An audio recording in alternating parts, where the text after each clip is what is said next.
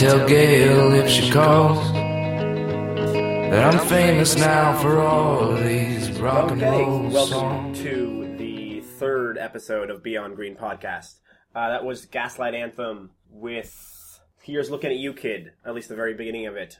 You'll hear the whole song at the end of the show, so you listen to the whole thing to hear the rest of the song. But thanks for joining us. I'm here with Darren Kaster of the Green Majority. Morning, afternoon, evening, whatever time it may be. Good night. 3 a.m. most likely if you're podcasting. That's true, yeah. You're either listening to this at 3 a.m. or on your drive to or from work. So how you doing, all you people? My name's Stephen Hostetter of the Green Society campaign. We're here again to talk about the environment. We'll get into the actual topic of the show in a second, but we're on to comments first, because we do comments first because we love you guys so much. Comments really are the reason I'm alive. That's the reason for my existence. Oh yeah, we got one comment today, and if we got none, I think I don't know if I'd be doing this podcast. I'd be wallowing. Wallowing. So thank you, AVR, for your comment. You saved our lives. So why don't you outline the comment, and then we have some comments about the comment. Yes, good idea. Well, I'm just going to read it word for word. I think actually I think that's the best way of doing this one. The other ones I paraphrase, but this time I'm just going to go for it. All right. So AVR says, "You're not an environmentalist if you eat meat. End of story. Dairy is detrimental too, but slightly less so. Claiming indignantly that you only get your meat from small farms and ethical sources, both small farms and ethical are in scare quotes, is just precious and full of artifice. If your desire to consume the flavor of meat overpowers your desire to see the conservation of fresh water and fertile soil, you're not an environmentalist." Strong statement. Dramatically stronger than either of us put forward last week. Darren's thoughts? I think there's a few things here. One, I want to thank whatever the person was. AVR, I don't know. AVR, thank you for your comment. I think what we were getting into that they were referring to, in case you didn't listen to the last podcast, was that we did discuss in the last episode, which I would just recommend going to listen to because it was us, so it was awesome. Yeah, if you're listening to this one, you should listen to the last one. Definitely. Was simply referring to is we're getting into sort of how to define environmentalist, and so this person is responding to that. I would simply comment that I think it's a workable definition of the environment. Although I feel like what they're defining is vegan. You can't be a vegan if you eat meat. I understand the argument that I think they're going for, which is that meat does have an incredibly, and it's absolutely undeniably true, meat does have an incredibly large footprint dealing with climate change, also land use. There are tons and tons and tons and tons of negative impacts. I think there are a few things that I would sort of waver on them. Aside from the sarcastic tone, which it's the internet, so you're allowed to have all the sarcastic tone you want. So I think the internet lives off sarcastic tone. Absolutely. So I'm not going to sort of comment on that. I wouldn't have phrased it that way, but you're perfectly. You can leave a message that says "fuck you assholes," and really there's that. We promised to read that out. So. Absolutely. So we'll skip over the slightly unnecessarily sarcastic tone, but I think just to the meat of the issue. Oh. As we said, we were asking for people of definitions of environmentalist. I think that this is one of those things where this person is hyper focused on an issue. It's not the only issue. And I think there's nothing wrong with that. But I would simply caution them not to speak directly to them, but simply to speak to everyone regarding this idea, is that, basically you've thrown a lot of people overboard. Well, we're not environmentalists anymore. And we're not environmentalists, and so... Sorry, guys, if you're hoping to read an environmental podcast, you've lost it. We're going to go into sports after this, actually. I have a lot of thoughts on the Colts and Broncos. Which is going to be terrible, because I hate sports, and I don't know how many hoops go in the basket or whatever. I don't know. Just to refocus on what's saying, I think that the issue here is that this is a valid point of view because every point of view is valid, but I don't agree, and the reason I don't agree is because this is a nuanced issue, and this person hasn't sort of caught to the nuance. They're saying, I don't care about your nuance, and correct me if I'm wrong, but how I'm reading it is, I don't care about your nuance, this is a black and white issue. And it's simply factually untrue, for starters. But in a more sort of spirit of what you're saying, what you've essentially done was everyone who doesn't agree with me is now no longer on my team until you agree with me. And I sort of wonder how we're actually going to get anything done as a movement if we can't stop infighting amongst each other. And that was largely what I was saying. So strategically, I would like to disagree in the sense that I don't think this is a constructive direction to go. In a more factual sense, I would also like to say personally that by sort of downplaying the importance of things about where food come from, I think someone who clearly cares very passionately about food needs to inform themselves a little bit more about the issue of food aside from the meat thing, because what we were trying to identify is an incredibly valid component. The type of meat you're getting and the distance it traveled compared to the type of vegetable you're buying and the distance it traveled, there is full cost accounting that goes in there. And it is a fact that some cases of vegetables are going to be more harmful to the environment than some cases of meat. And so this person is, unfortunately, I think, dangerously misinformed on this issue. Not that meat is not a critically important issue. It absolutely is. But to say that it's black and white is simply factually incorrect. So I would just like to correct that, and if we'd like to, we can get into specifics. If this person doesn't agree or wants me to sort of cite sources for that, we can use my radio show to do that. I'd be happy to do a show on those issues. On the other aspect of it, though, I mean, the bottom line is that the other thing is that I'm very happy for this person that they have a good enough job that they can afford to feed themselves with organic vegan food all the time. I have never actually been above the poverty line. I don't always get 3 meals a day. And I'm not joking.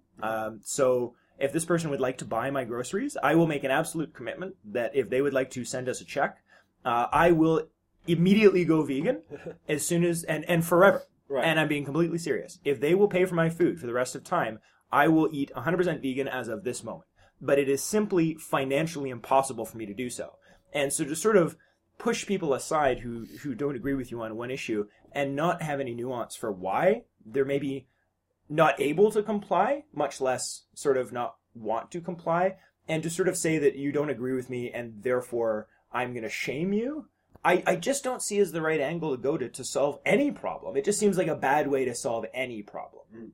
Cool. Yeah, I think you brought up a lot of points there. I'm very glad that they're giving us an answer. I think that's excellent. Oh no, absolutely. And first and foremostly, we love the comment. Yeah, exactly. Yeah, and I think you're right about the not wanting to sort of split things up. And actually, what I wanted to get into, actually, your comment sort of segues well into the whole conversation. As a brief aside, if this is an issue that people want to talk about, if you guys just heard that bit that Darren said and either reacted like oh really, I'd like to know more about that, or reacted hell no, you're wrong, we'll do the research. If this is something that you guys really want to talk about, let us know in the comments section and we'll get into it. We'll find the data, we'll go case by case basis, and we'll really figure out exactly where the line should really be drawn, say. Do these quote-unquote small farms, are they environmental positive, or should we just simply cull the cows? And as an aside, my immediate reaction when I sort of, just due to the sort of sarcastic phrasing of the comment, my immediate reaction is to want to go and buy a hamburger out of spite. Just because I don't like how I was talked to. And that's an emotional reaction, but like that's how I reacted. So, and I'm someone who's very sympathetic to what they're saying. Yeah. So I can only imagine how your average person must react. And I just wish that would be considered when people were putting these sorts of like, you're evil and until you change your ways and agree with me sort of types of arguments, even if the argument is valid, just phrasing it that way is that I feel like it's not only not effective, I feel it's counterproductive.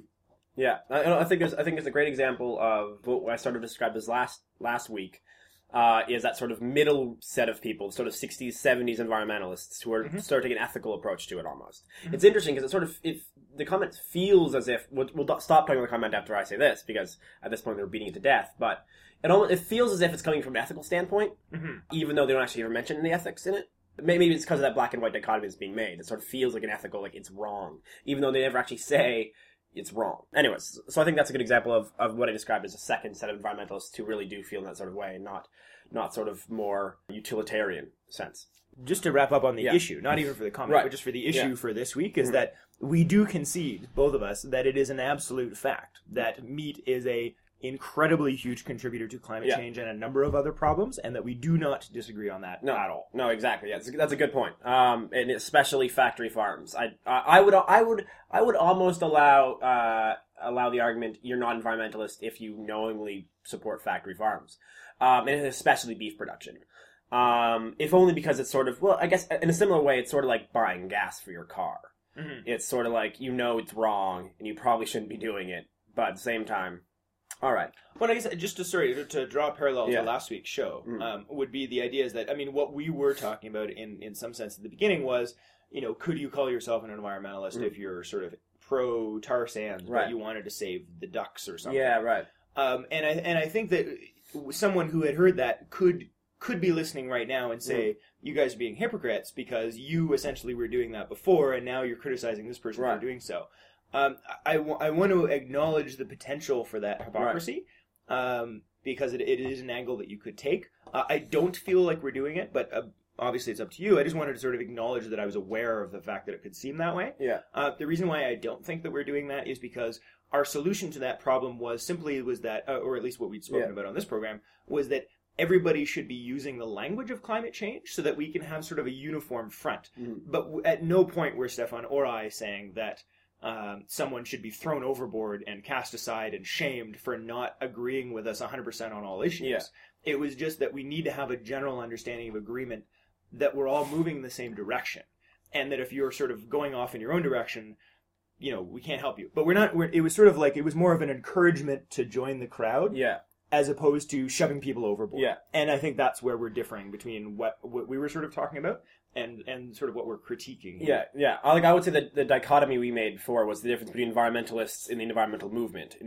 So the environmental movement had to be pushing sort of for this climate change thing, whereas environmentalists, we sort of allowed whatever you want. Exactly, yeah. I think we actually had an interesting flashback on our TV program once, or our YouTube show, where someone had a good point, which was, are you environmentalist if you manage to stop whale hunting but are a climate change denier? Mm-hmm. And then both of us were sort of like, maybe? It was a tough question. But anyways, so lots to talk about on that issue. You can talk about food issues forever, but we'll move on for now. But more than happy to do longer conversation about this. I'm sure we'll get onto GMOs at some point. And maybe we'll get a strong-minded vegan on the show at some point, and we'll talk about. In fact, if you are a strong-minded vegan and want to come and talk to us on this show, leave a comment and we'll contact you guys. And if you're in the Toronto area, we can do this. But you need to arrange that ahead of time and not just show up, because I will be ordering some security guards. Oh, for my own safety. For your own safety. For my safety. All right. Yes. That's it. All right. I'm just kidding, guys. Come on. Okay, so now that we've sort of spent 10 minutes talking about this one comment, which means if you give us 6 comments, you're getting no show. But still. Or it just means that it could say that we have up to 10 minutes of commentary, and if we only get one comment... We'll talk for 10 minutes. We'll talk for 10 minutes about it. So if this was driving you nuts that we talked about this comment for 10 minutes, then send more comments. We'll use the same amount of time, but for more comments. There we go. How do you like that? That's perfect. That's excellent news. Okay, so moving on to the actual point of the conversation today, which is the personification of the environmental movement. Environmentalism in sort of 2 different ways. The first way is very basically, sort of coming out of what you mentioned earlier about not being able to afford to not eat meat, is the idea of whether or not environmentalists have to become icons themselves. And for a long time, environmentalists didn't do this, I don't think. The way it comes out of the Beyond Green conference, which we're going to keep referencing back to it for a little while at least, is if you were at the final panel there, Cameron Fenton began his speech, or very early on in his speech, mentioned something about how he's $15,000 in debt and lives in a basement. I think his terms were actually shitty basement apartment. Which, honestly, he had a very good whole talk, but I identified the most with just that statement, because, hey, I'm poor and I live in a basement apartment. High five! Woo! And it was something that I hadn't seen from environmentalists most often. I think there's a trend in environmentalism to avoid speaking about yourself, and instead speak about the issues, and not to sort of bring yourself into it, because I think that's sort of seen as weakening the argument or something. I'm not entirely sure why. I can sort of see why, but there's not a really strong correlation in my mind. But then here was someone coming out and straight saying, this is what my life is like. And it was like, and it sort of drew me in more. And I think that's something that environmentalists should do more often. I really do. Humanize themselves, yeah, very much so. I've been trying very hard to seem like a robot. Right.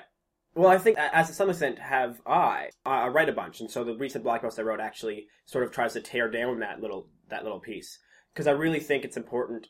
I've come to the conclusion that it's important as a movement to personalize your message. Be human. You got to add humanity to your movement, I think. And I think that's sort of what the environmental movement is missing. Like, when you think of famous environmentalists, who people on the street would know, I think it was David Suzuki, maybe Bill McKibben, maybe, and now I'm out of people.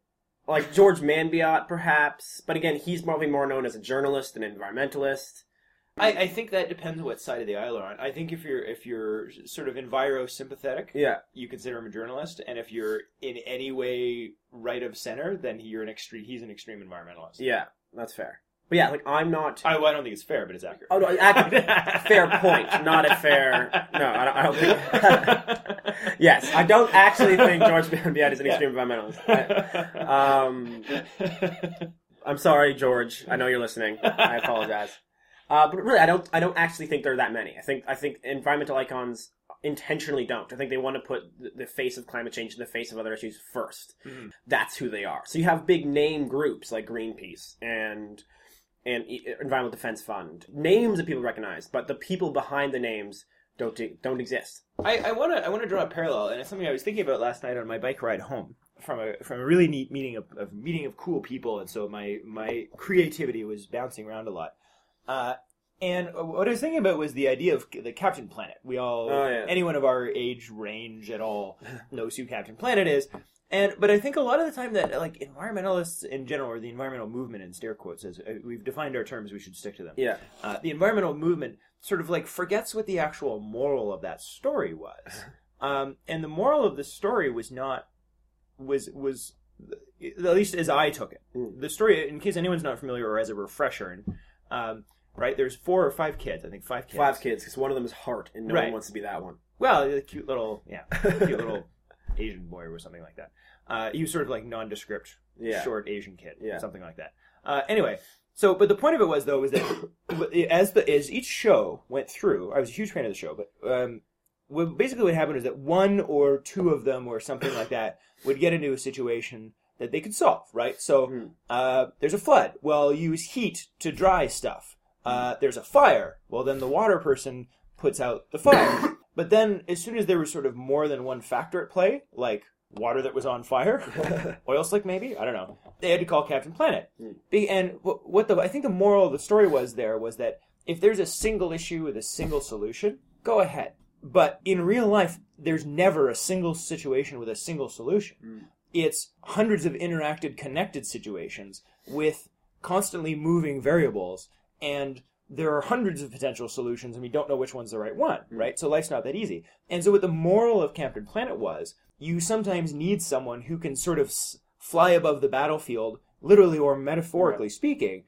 and go, I need water here. Like, well, that's what he used to do, right? He didn't have extra powers. He just combined their powers and used them strategically, right? So he'd be like, aha, so there's flaming huts and then a flood over here. So I'll redirect the flood and then I'll push that and then the flame thing and then the heart guy will go pick up some whatever and then whatever, right? But it's like, he was sort of the general of the battlefield. What he brought was strategic battlefield analysis, right? Right. Essentially is what he was doing. And I think that's what we're really missing, is there's nobody's flying above the battlefield. I mean, I think that's essentially what we're trying to do, but we're doing it not because we're amazing at it. It's because nobody else is doing it. Right. Which is that there's sort of hundreds of little units running around, and they're all fighting their own fights, but there's no sort of like, okay, well, this is more important than that. Just like straight up. I'm sorry, guys, you care about this one, but this one is just demonstrably worse.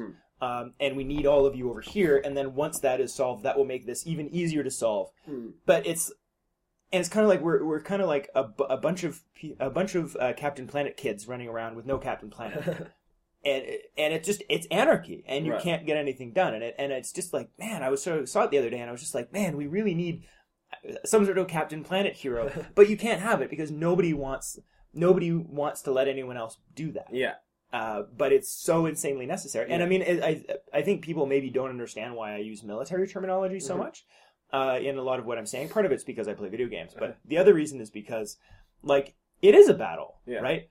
I mean, it's not a guns and bullets battle yet, but it is a battle, and there are people with vying interests, and they're competing over resources, and they're viewing it as a battle, right? They have the corporate leads and global partners and strategic partnerships and all this money does all this strategizing, and it feels like the other side is just like the villagers with pitchforks. Yeah. And you can, like, they're winning for a reason, and part of it's because they have tons of money, but it's also because they're better organized and they pick their targets and they strategically go shoot this guy in the kneecap, then take this tower, and they do that, and there's nobody doing that on the other side. Well, I think you bring up actually a really interesting point, which sort of ties into the sort of theme of the episode. I think it gets back to the theme of the episode. How do we win? How do we move forward? How do we have successes? And then on top of that, is this sort of personification the way to do it?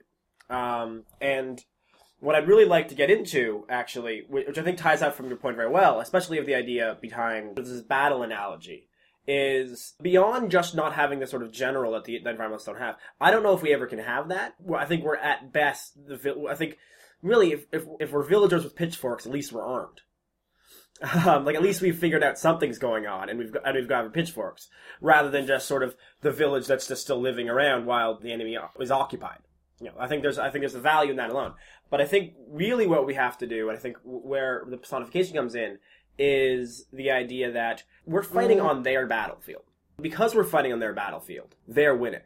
That's the biggest thing, I think, is that we need to move from their battlefield onto ours. And there are advantages that the environmental movement has that the business community does not have. And we need to use those to win. And I think the biggest thing is we have the ability to sort of fully lay out our belief system, fully explain every one of our actions back to the very root of it, fully show exactly who we are as human beings and what our goals are, and come out still looking good. And I think we have to use that to our advantage. Because if we're continually playing the game of, like, NGOs are not as good at being businesses as businesses. They're not.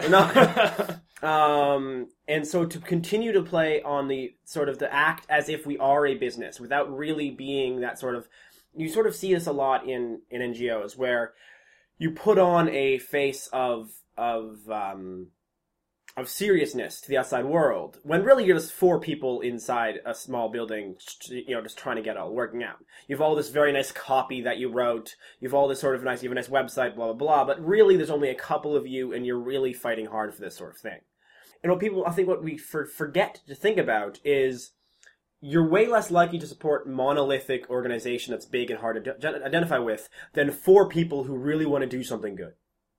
And I think the environmental movement has to realize that being four people who really want to do something good is a power in of itself that we're not using enough or even at all.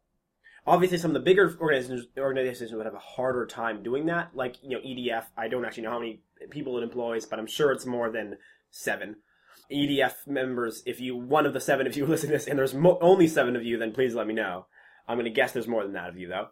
And I think we have to start using sort of our own values, like, so our own ability of humans and humanity that really drives us to do what we do as our weapon in of itself. And I think what's interesting is sort of, you often see environmental organizations do a campaign that sort of pushes this, it's a personal issue. Let's, you get a message like, "Hi, Stefan, this is a really important issue. We'd love you to come do this." But still, it feels corporate. Mm-hmm. And I think environmental movements really should give up on that. I think we should stop trying to pretend we're corporations, because we're not.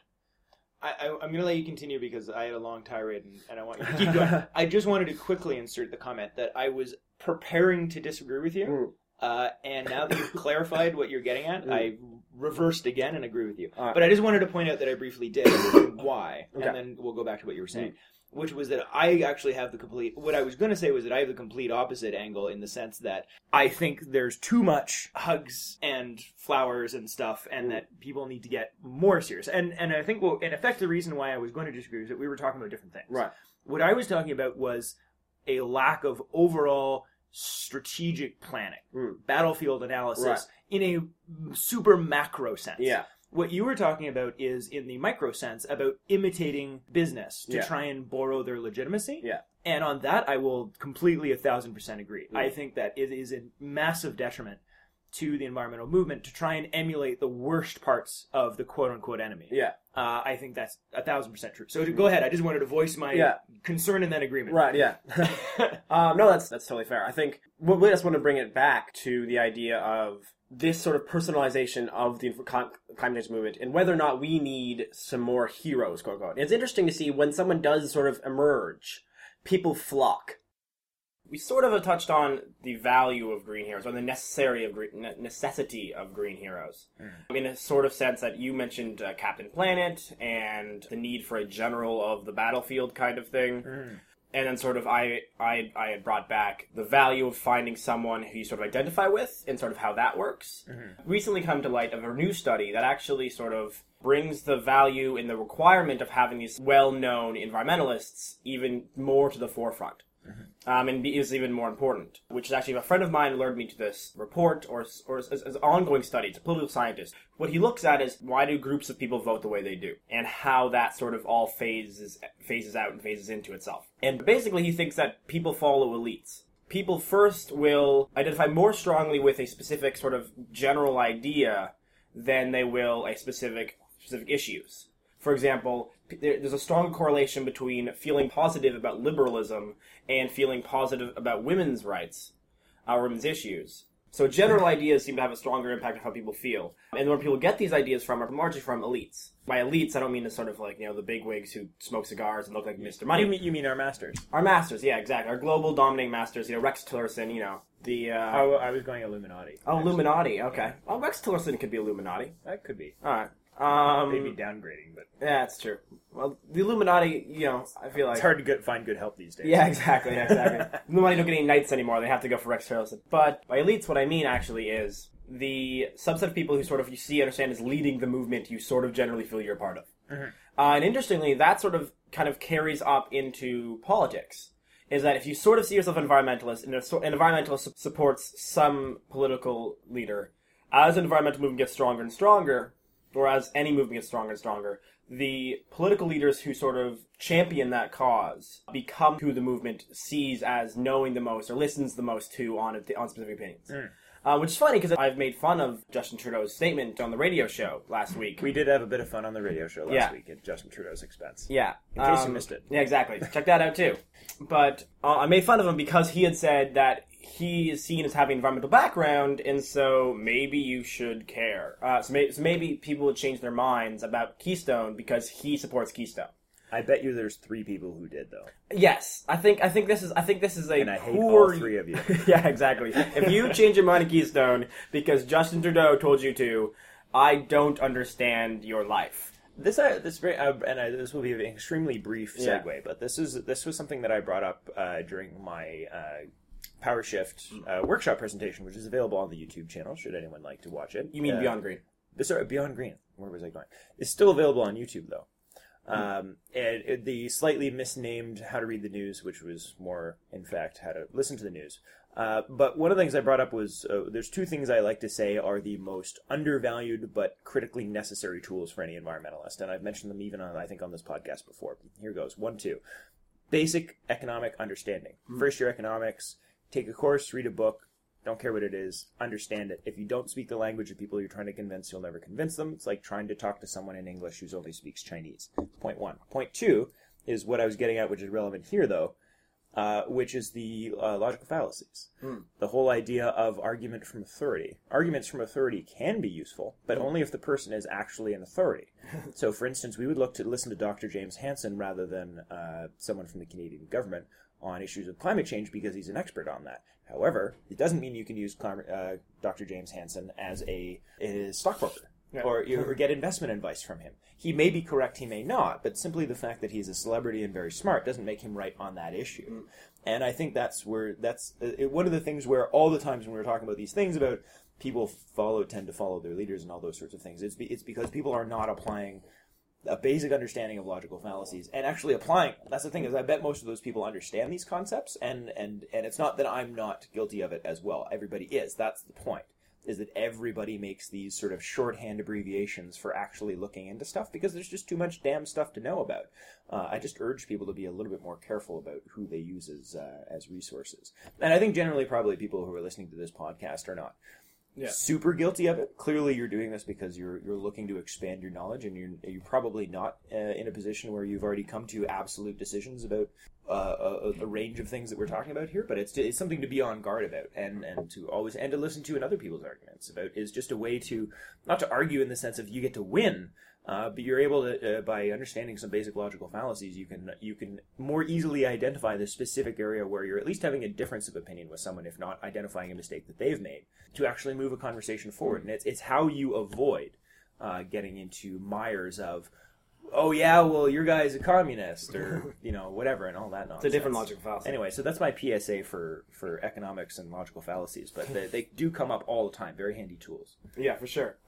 What's funny about that, of course, is apparently how effective having someone to spew out that kind of stuff is in changing public opinion, or at least affecting public opinion. What's interesting, actually, I find, is that whether or not we should be listening to authority figures, we obviously do, in many, many ways.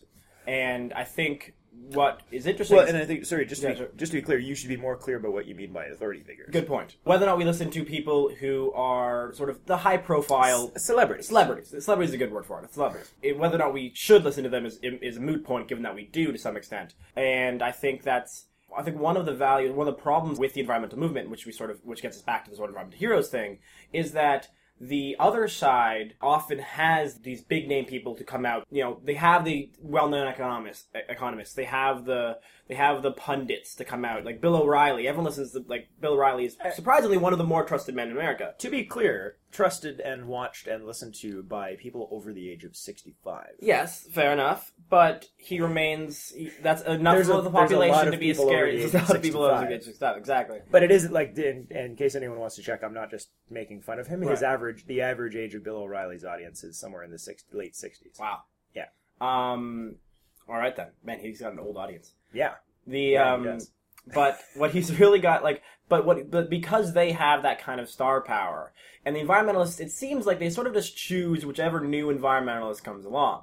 Like, there's not one environmentalist who's like, you know what I'm going to do? I'm just going to be on the news a bunch. Like, I'm just going to be the guy who, whenever they have to call, I'll come out and I'll talk to them about whatever bullshit they want to talk about. Have I mentioned to you that I want to be that guy? No, you have not. I want to be that guy. All right. Well, if anyone wants to start Darren on his career of walking out and arguing with people about whether or not climate change exists or what the right path to is, Darren is available. I sometimes say, I used to say that I wanted to be, kind of like, not Bill O'Reilly, but who's the fatter, more pill-addicted one? Oh, wow. That he's got some... Rush Limbaugh. Rush Limbaugh. That I basically wanted to be the Rush Limbaugh for the left, and then people give me a funny face, and I say, no, in the sense that I'm aggressive and assertive, not in the case that I'm a liar. Rush Limbaugh's insane. Well, he is insane. But I do mean that, because what I mean is that in the sense that he is a coalesce point for... a particular ideology, and as you're identifying, there is value to that. Yeah. And the point is, I think the point to draw is that it's an unfortunate factor of human nature. By learning about these studies, we're not going to correct this behavior. Right. We simply need to learn to apply it correctly. And so if we're in a situation where people are going to follow what a leader does, more likely than based on if they have good information, then I'm interested in solutions, not doing it the way that suits my conscience, to be perfectly frank. Right. We're at a point where we don't have time to play games. We don't have time to sort of do ethical quibbles about certain things. And, again, I'm not talking about extreme things here, but I'm not talking about being deceptive. I'm saying I don't care if people check my facts or if I ever make a mistake and they accept something I've said because I've said it by accident. The point is, as long as we get them on board and they're doing what they need to be doing, I don't care how we get them there. That's more the point. All right. That's to be honest, that's something the left never does. Well, that's not true. I shouldn't say that. The left, there are some groups at the left where they do that. They don't do it nearly as successfully. No, that's a better point. Yes, the sides that sort of stretch the truth often do it in weird, small ways, and which is confusing and not very effective. Rather than Bill O'Reilly's way, which is just sort of Bill O'Reilly's, I think, at least mildly better than Rush Limbaugh. So we'll go with Rush Limbaugh. Rush Limbaugh's way. Bill O'Reilly is at least sane. I think when he says something that's not true, he knows he's full of shit. Yeah, that could be true. That's complete opinion, but as someone that does spend an unfortunate amount of time listening to both Bill O'Reilly and Rush Limbaugh, Rush Limbaugh is just an arrogant prick who lies, and he has no problem lying for his cause. I think But I think largely he just is out of touch and kind of insane. Mm-hmm. Whereas I think Bill O'Reilly, I have more respect in the same way that I would respect Lex Luthor. Right. He knows he knows exactly what he's doing. He knows exactly how he's doing it. Like that famous interview anyone may have seen with the tides go in, tides go out. You can't explain it. With the guy from the American Atheist Association. People play that clip all the time or refer to that clip all the time saying Bill O'Reilly's stupid. I don't buy it for a second. He knew exactly what he was doing. He was talking to his audience, not speaking from what he believes.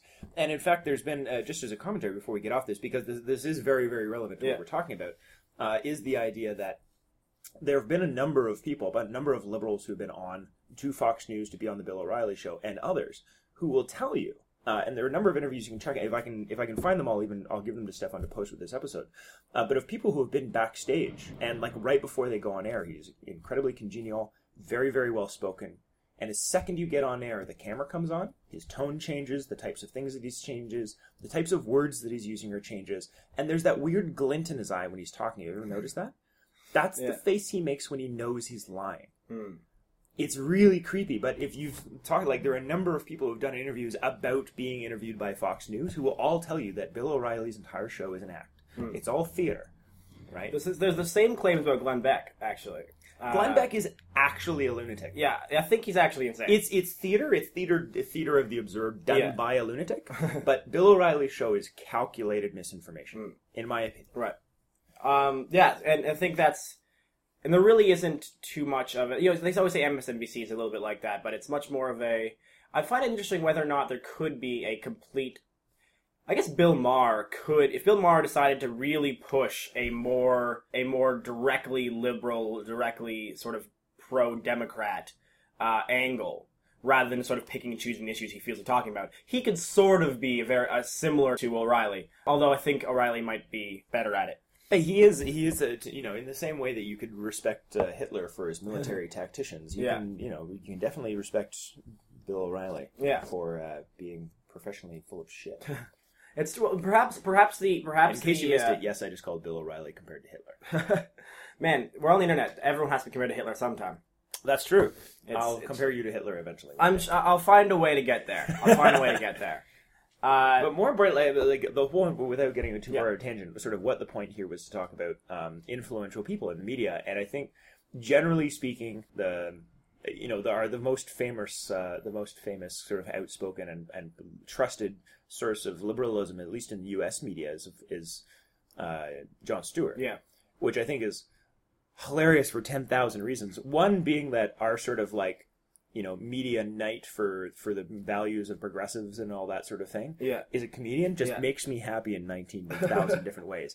It's one of those stupid things where it emotionally makes me feel like we're right. Yeah. And it's part of the thing that I wanted to bring up with that was that I want to like Jon Stewart. I want Jon Stewart to be liked because I like him. I feel like I know him in the sense of someone that you watch all the time. We've spent a lot of time together in the sense that everyone has. Yeah. And I think that's a lot of what it is, where it's like I even myself can be aware of the fact that I've accepted without thought many things that Jon Stewart has said, and never checked them. Yeah. And the basis of the point that I think is important to understand, and why I've sort of shifted my emphasis on education, but it's not just education. It's not just about putting out information. You have to be a salesperson, because everybody does that. You can't not do that. That's how the brain functions. There's simply too many things for us to be consciously aware of every day. And it's, technology and everything has sped us up to the point that we're not there yet. And that's what we're experiencing. We're experiencing that lag between how our brain was designed to operate and the situation we now find ourselves. And so we just sort of have to accept that this is part of the reality of living in 2013 with 6.7 or 7.1 billion people on the planet, or whatever it is at this point. And that we have to design tactics around that data point. I don't know how to do that, and doing that makes me feel really sticky inside because it reeks of dishonesty. But it's A, simply how the world operates today. B, is somewhat evolutionarily required at this point, simply just due to the circumstances. And C, the other side's doing it, and they're winning with it. And so if we don't fight fire with fire, we're going to lose. Yeah. I think is a few points. Now, how do you do that? I think that's where I want to hand it back to you. How do you use this in a non-dishonest way? I think simply be correct all the time? I think there's a couple of things. First, I want to just jump back to the Jon Stewart thing. That I think the real value of that part of the value of having these leaders is that you're rooting for them.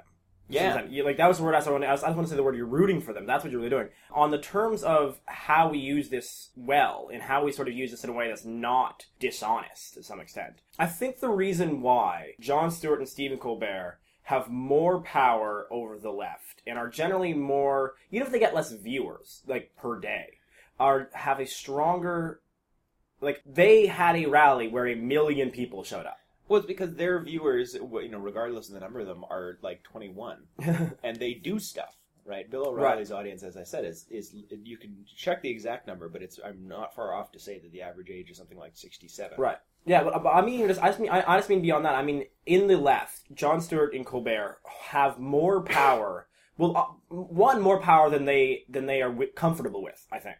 I would agree. I think neither of they want. That's why whenever you I don't know about Colbert. I think Jon Stewart's unhappy with that. It's true. I think Colbert kind of likes it. I think if Colbert could have got his sister to be senator, he would have been pretty stoked about that. Mm. Unfortunately, she ran in South Carolina. What kind of Democrat wins in South Carolina?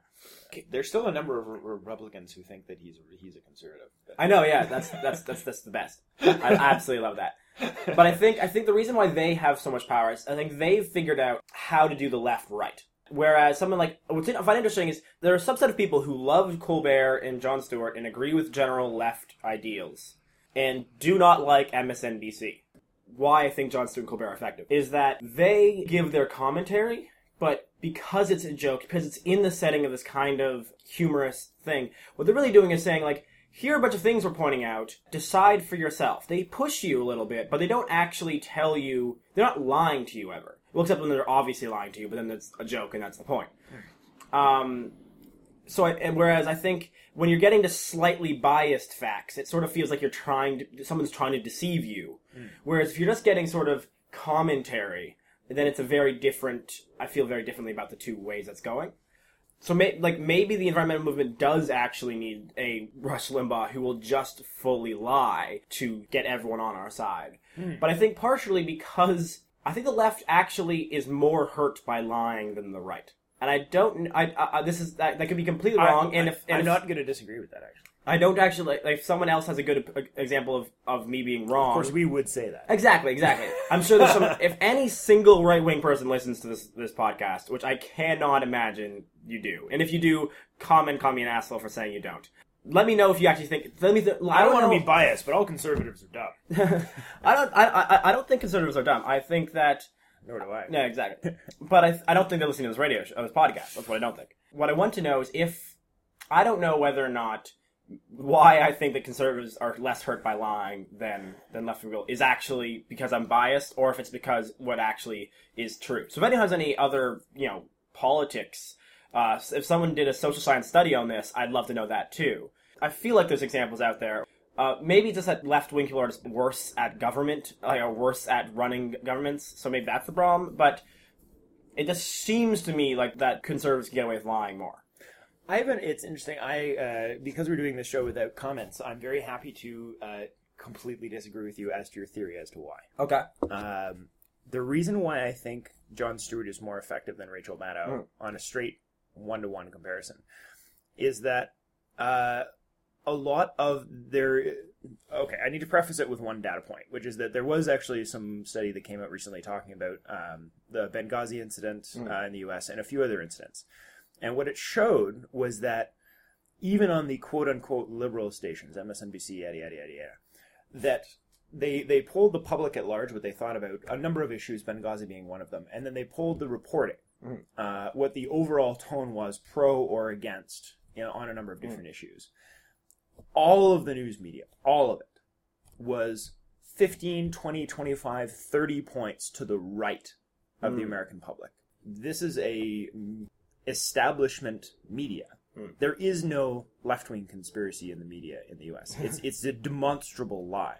And so the reason why I think Jon Stewart is more effective than for instance, Rachel Maddow was that most of the time, Jon Stewart's, when he's saying super progressive stuff, he says it as a smile. Right. Him and his audience knows he isn't joking. The point is he isn't joking, but he has to phrase it as a joke to get away with saying it, or else the regular media throw it. And I like when Bill O'Reilly had him on. I don't know if anyone saw that famous interview with Bill O'Reilly interviewing Jon Stewart. As an aside, have you seen the debate they had?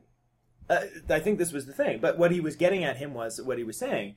What Bill O'Reilly said, which I actually think was a fair point, which was that the whole point of Bill O'Reilly having him on the show was to basically force him to admit that he was just trying to put out liberal information and not. And in Jon Stewart's reply was, "I'm a comedian."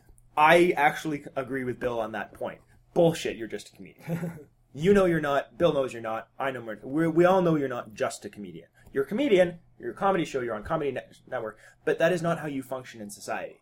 You do it because you're the only person with a big microphone who's willing to stand up for the values of other people that agree with that position. There is nobody saying stuff all the way to the far left of all these issues. There is people loudly with big microphones saying it on the right. And so the reason why everyone's sort of latched onto Jon Stewart is he's the only person with a big enough microphone, big enough loudspeaker system, and the courage to say it, and the values to want to say it, something that actually reflects a more average view in the U.S. public, based on data. Nobody thinks that the U.S. is super, super, super liberal, but the people actually are. It's just that the super right-wing people actually have those megaphones and actually do make a lot of noise, even though there's only a few of them, and the left doesn't. They either don't have the courage or don't have the platforms. But it's largely because the media itself is not in the middle as they pretend to be. They're way to the right. Way, way, way to the right of where the actual American public is. And that's why I think you see that discrepancy, is because even Maddow can't go far enough to the left as to what actually reflect a more average view in the U.S. and keep her job. And it's because they don't hire and fire people based on their reflections, based on actual public opinion. Right. They do it based on what the industry accepted, bow to power, corporate media says they want the message to be. And that means the Cenk Uygur's brief stint on the mainstream news was ended because he wouldn't toe that line. They thought he was too extreme, when in fact they now have the world's largest online news show. That's why people don't ever think about the discrepancy between what the media is saying and what actual public opinion is. They assume that those two things are at least attempted to be made similar. It's not true. And it isn't. And I think that's why you see that difference. Anyway, sorry, that was longer than I intended it to be, but I think that's a critical point for people to understand, is that people just sort of assume, okay, well, this paper is a left paper, this paper is a right paper, and if I draw the middle, that I was... No, that's bullshit. It's farther to the left than draw it in half and then go 3 steps to the left. And that's probably where the average is. It's because the corporate media is always going to be further to the right in public opinion. So whatever they report, just assume it's more left than that. It's almost always going to be true. I think there's definitely value in that point.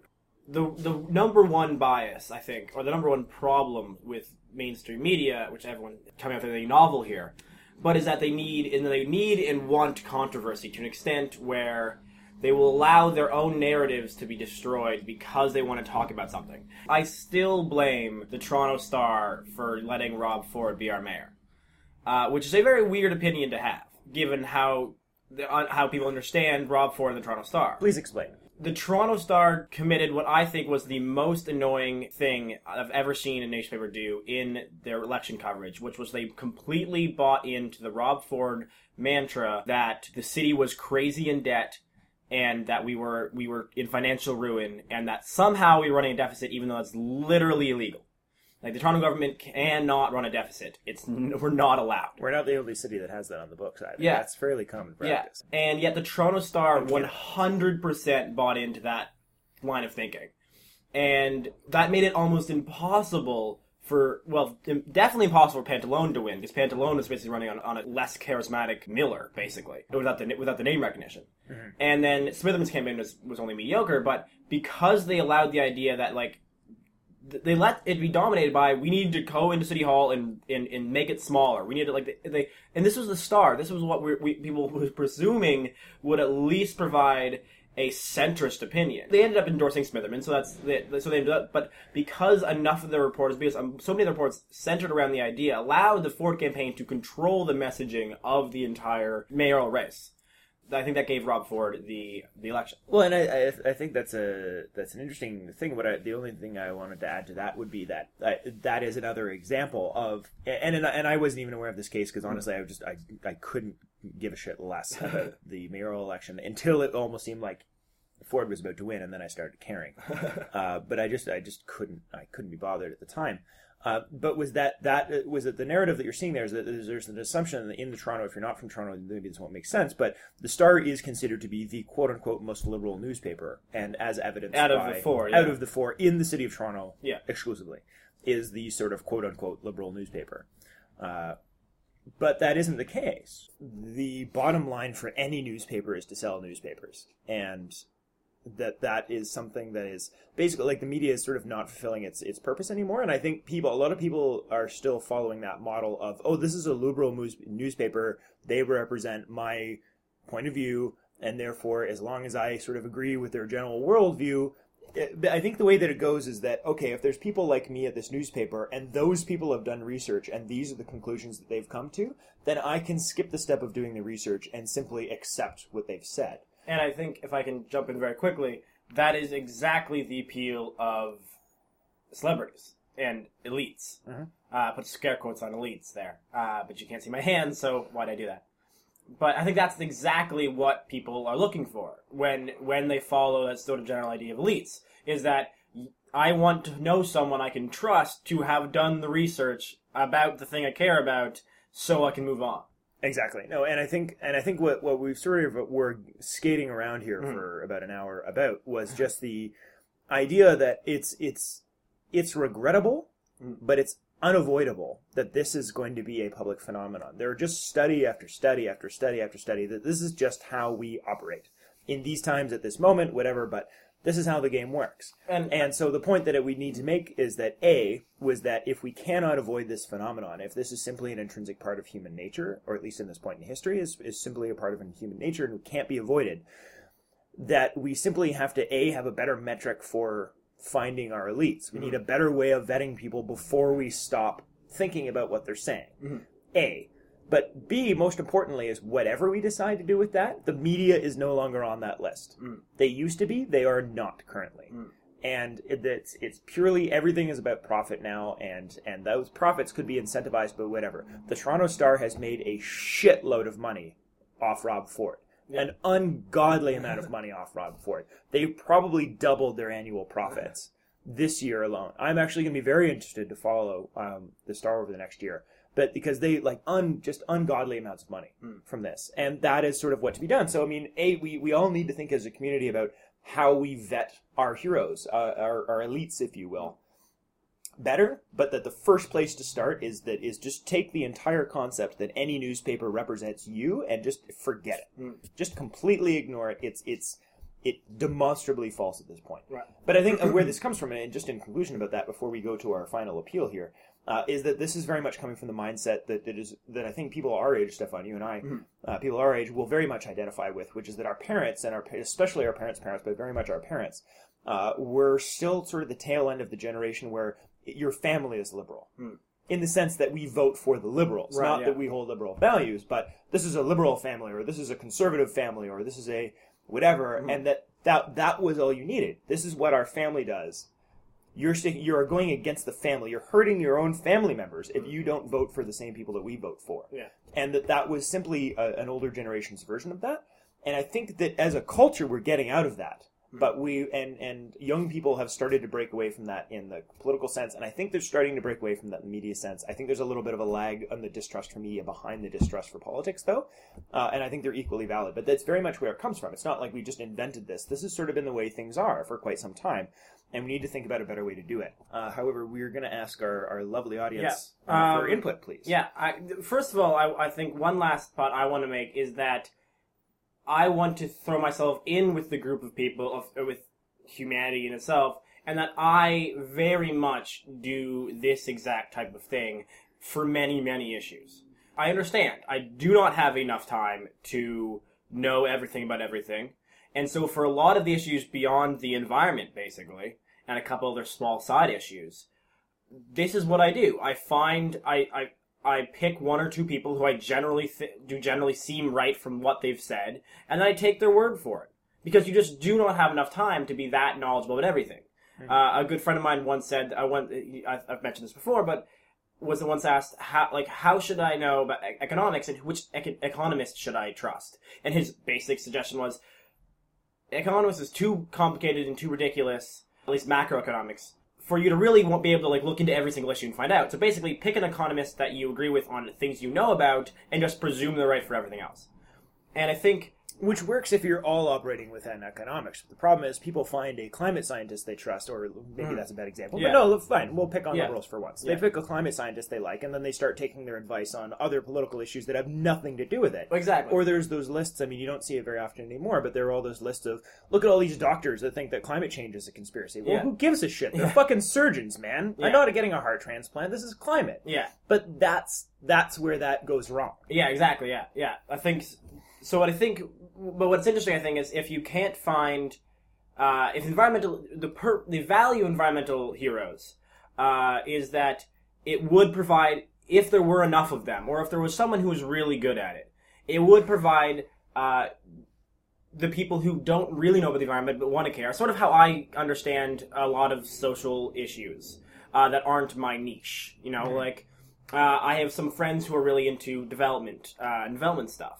And I basically just go to them whenever I don't understand something and be like, all right, so here's the thing that's happening. How should I feel about this?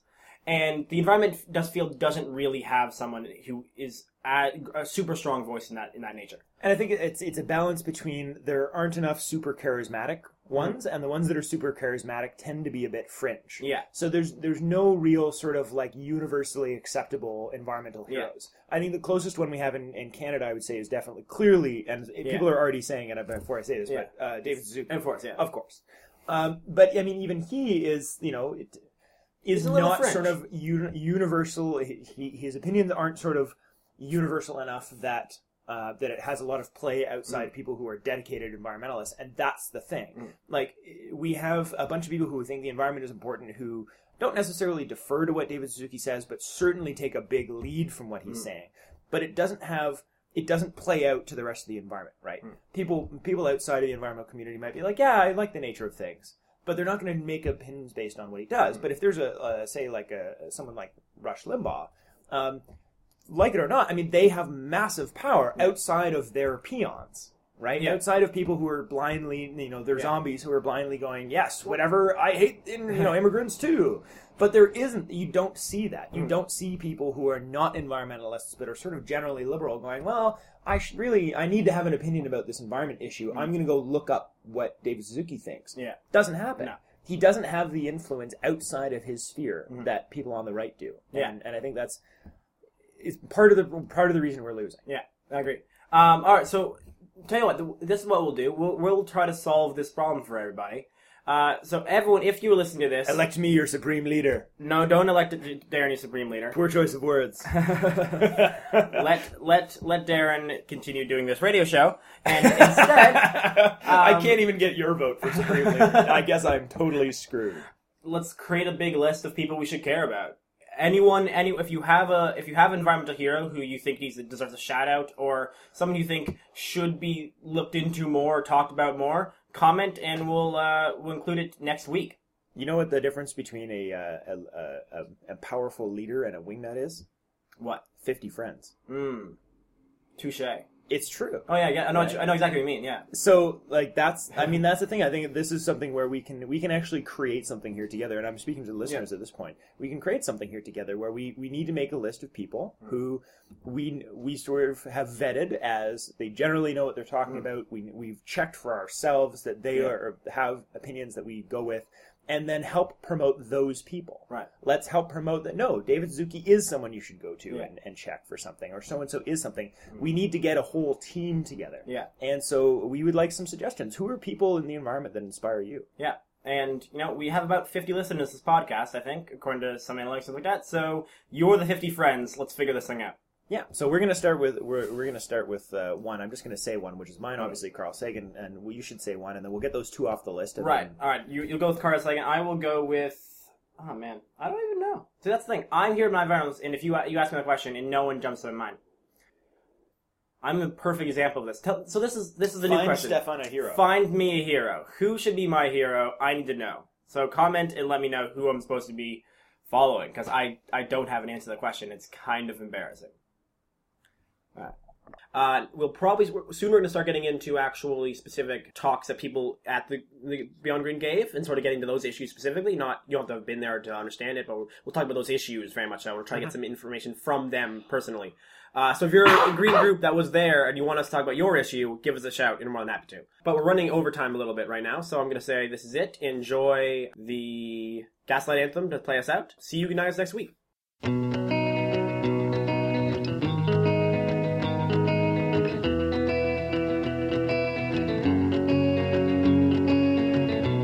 can tell Gail if she calls that I'm famous now for all of these rock and roll songs. And even if that's a lie, she should have given me a try.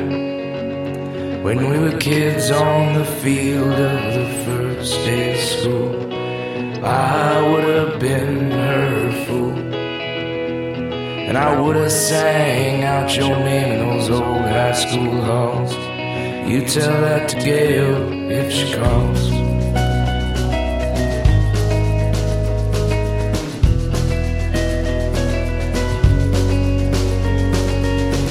And you can tell Jane if she writes that I'm drunk off all these stars and all these crazy Hollywood nights, and that's total deceit.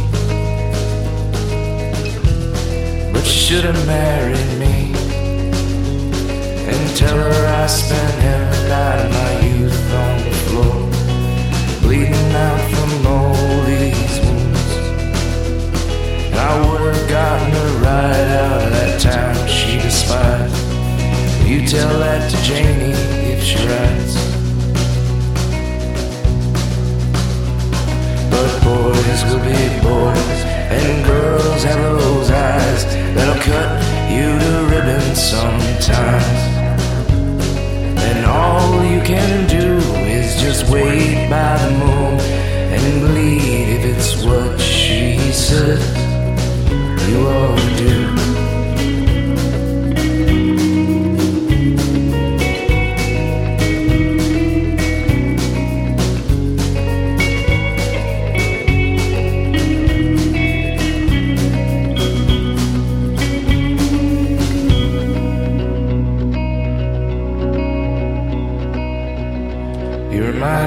She asks why that a thief stole my heart while she was making up her mind. Heard she lives in Brooklyn with the cool and goes crazy over that New York scene on 7th Avenue. But I used to wait at the diner a million nights without her, praying she won't cancel again tonight. And the waiter served my coffee with a consolation sigh. You remind Anna, she asks why.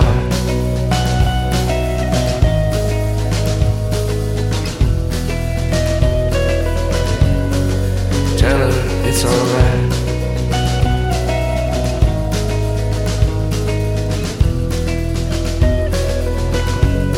No, it's hard to tell you this.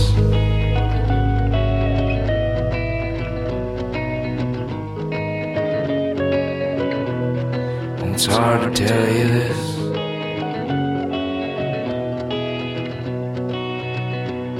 Here's looking at you, kid.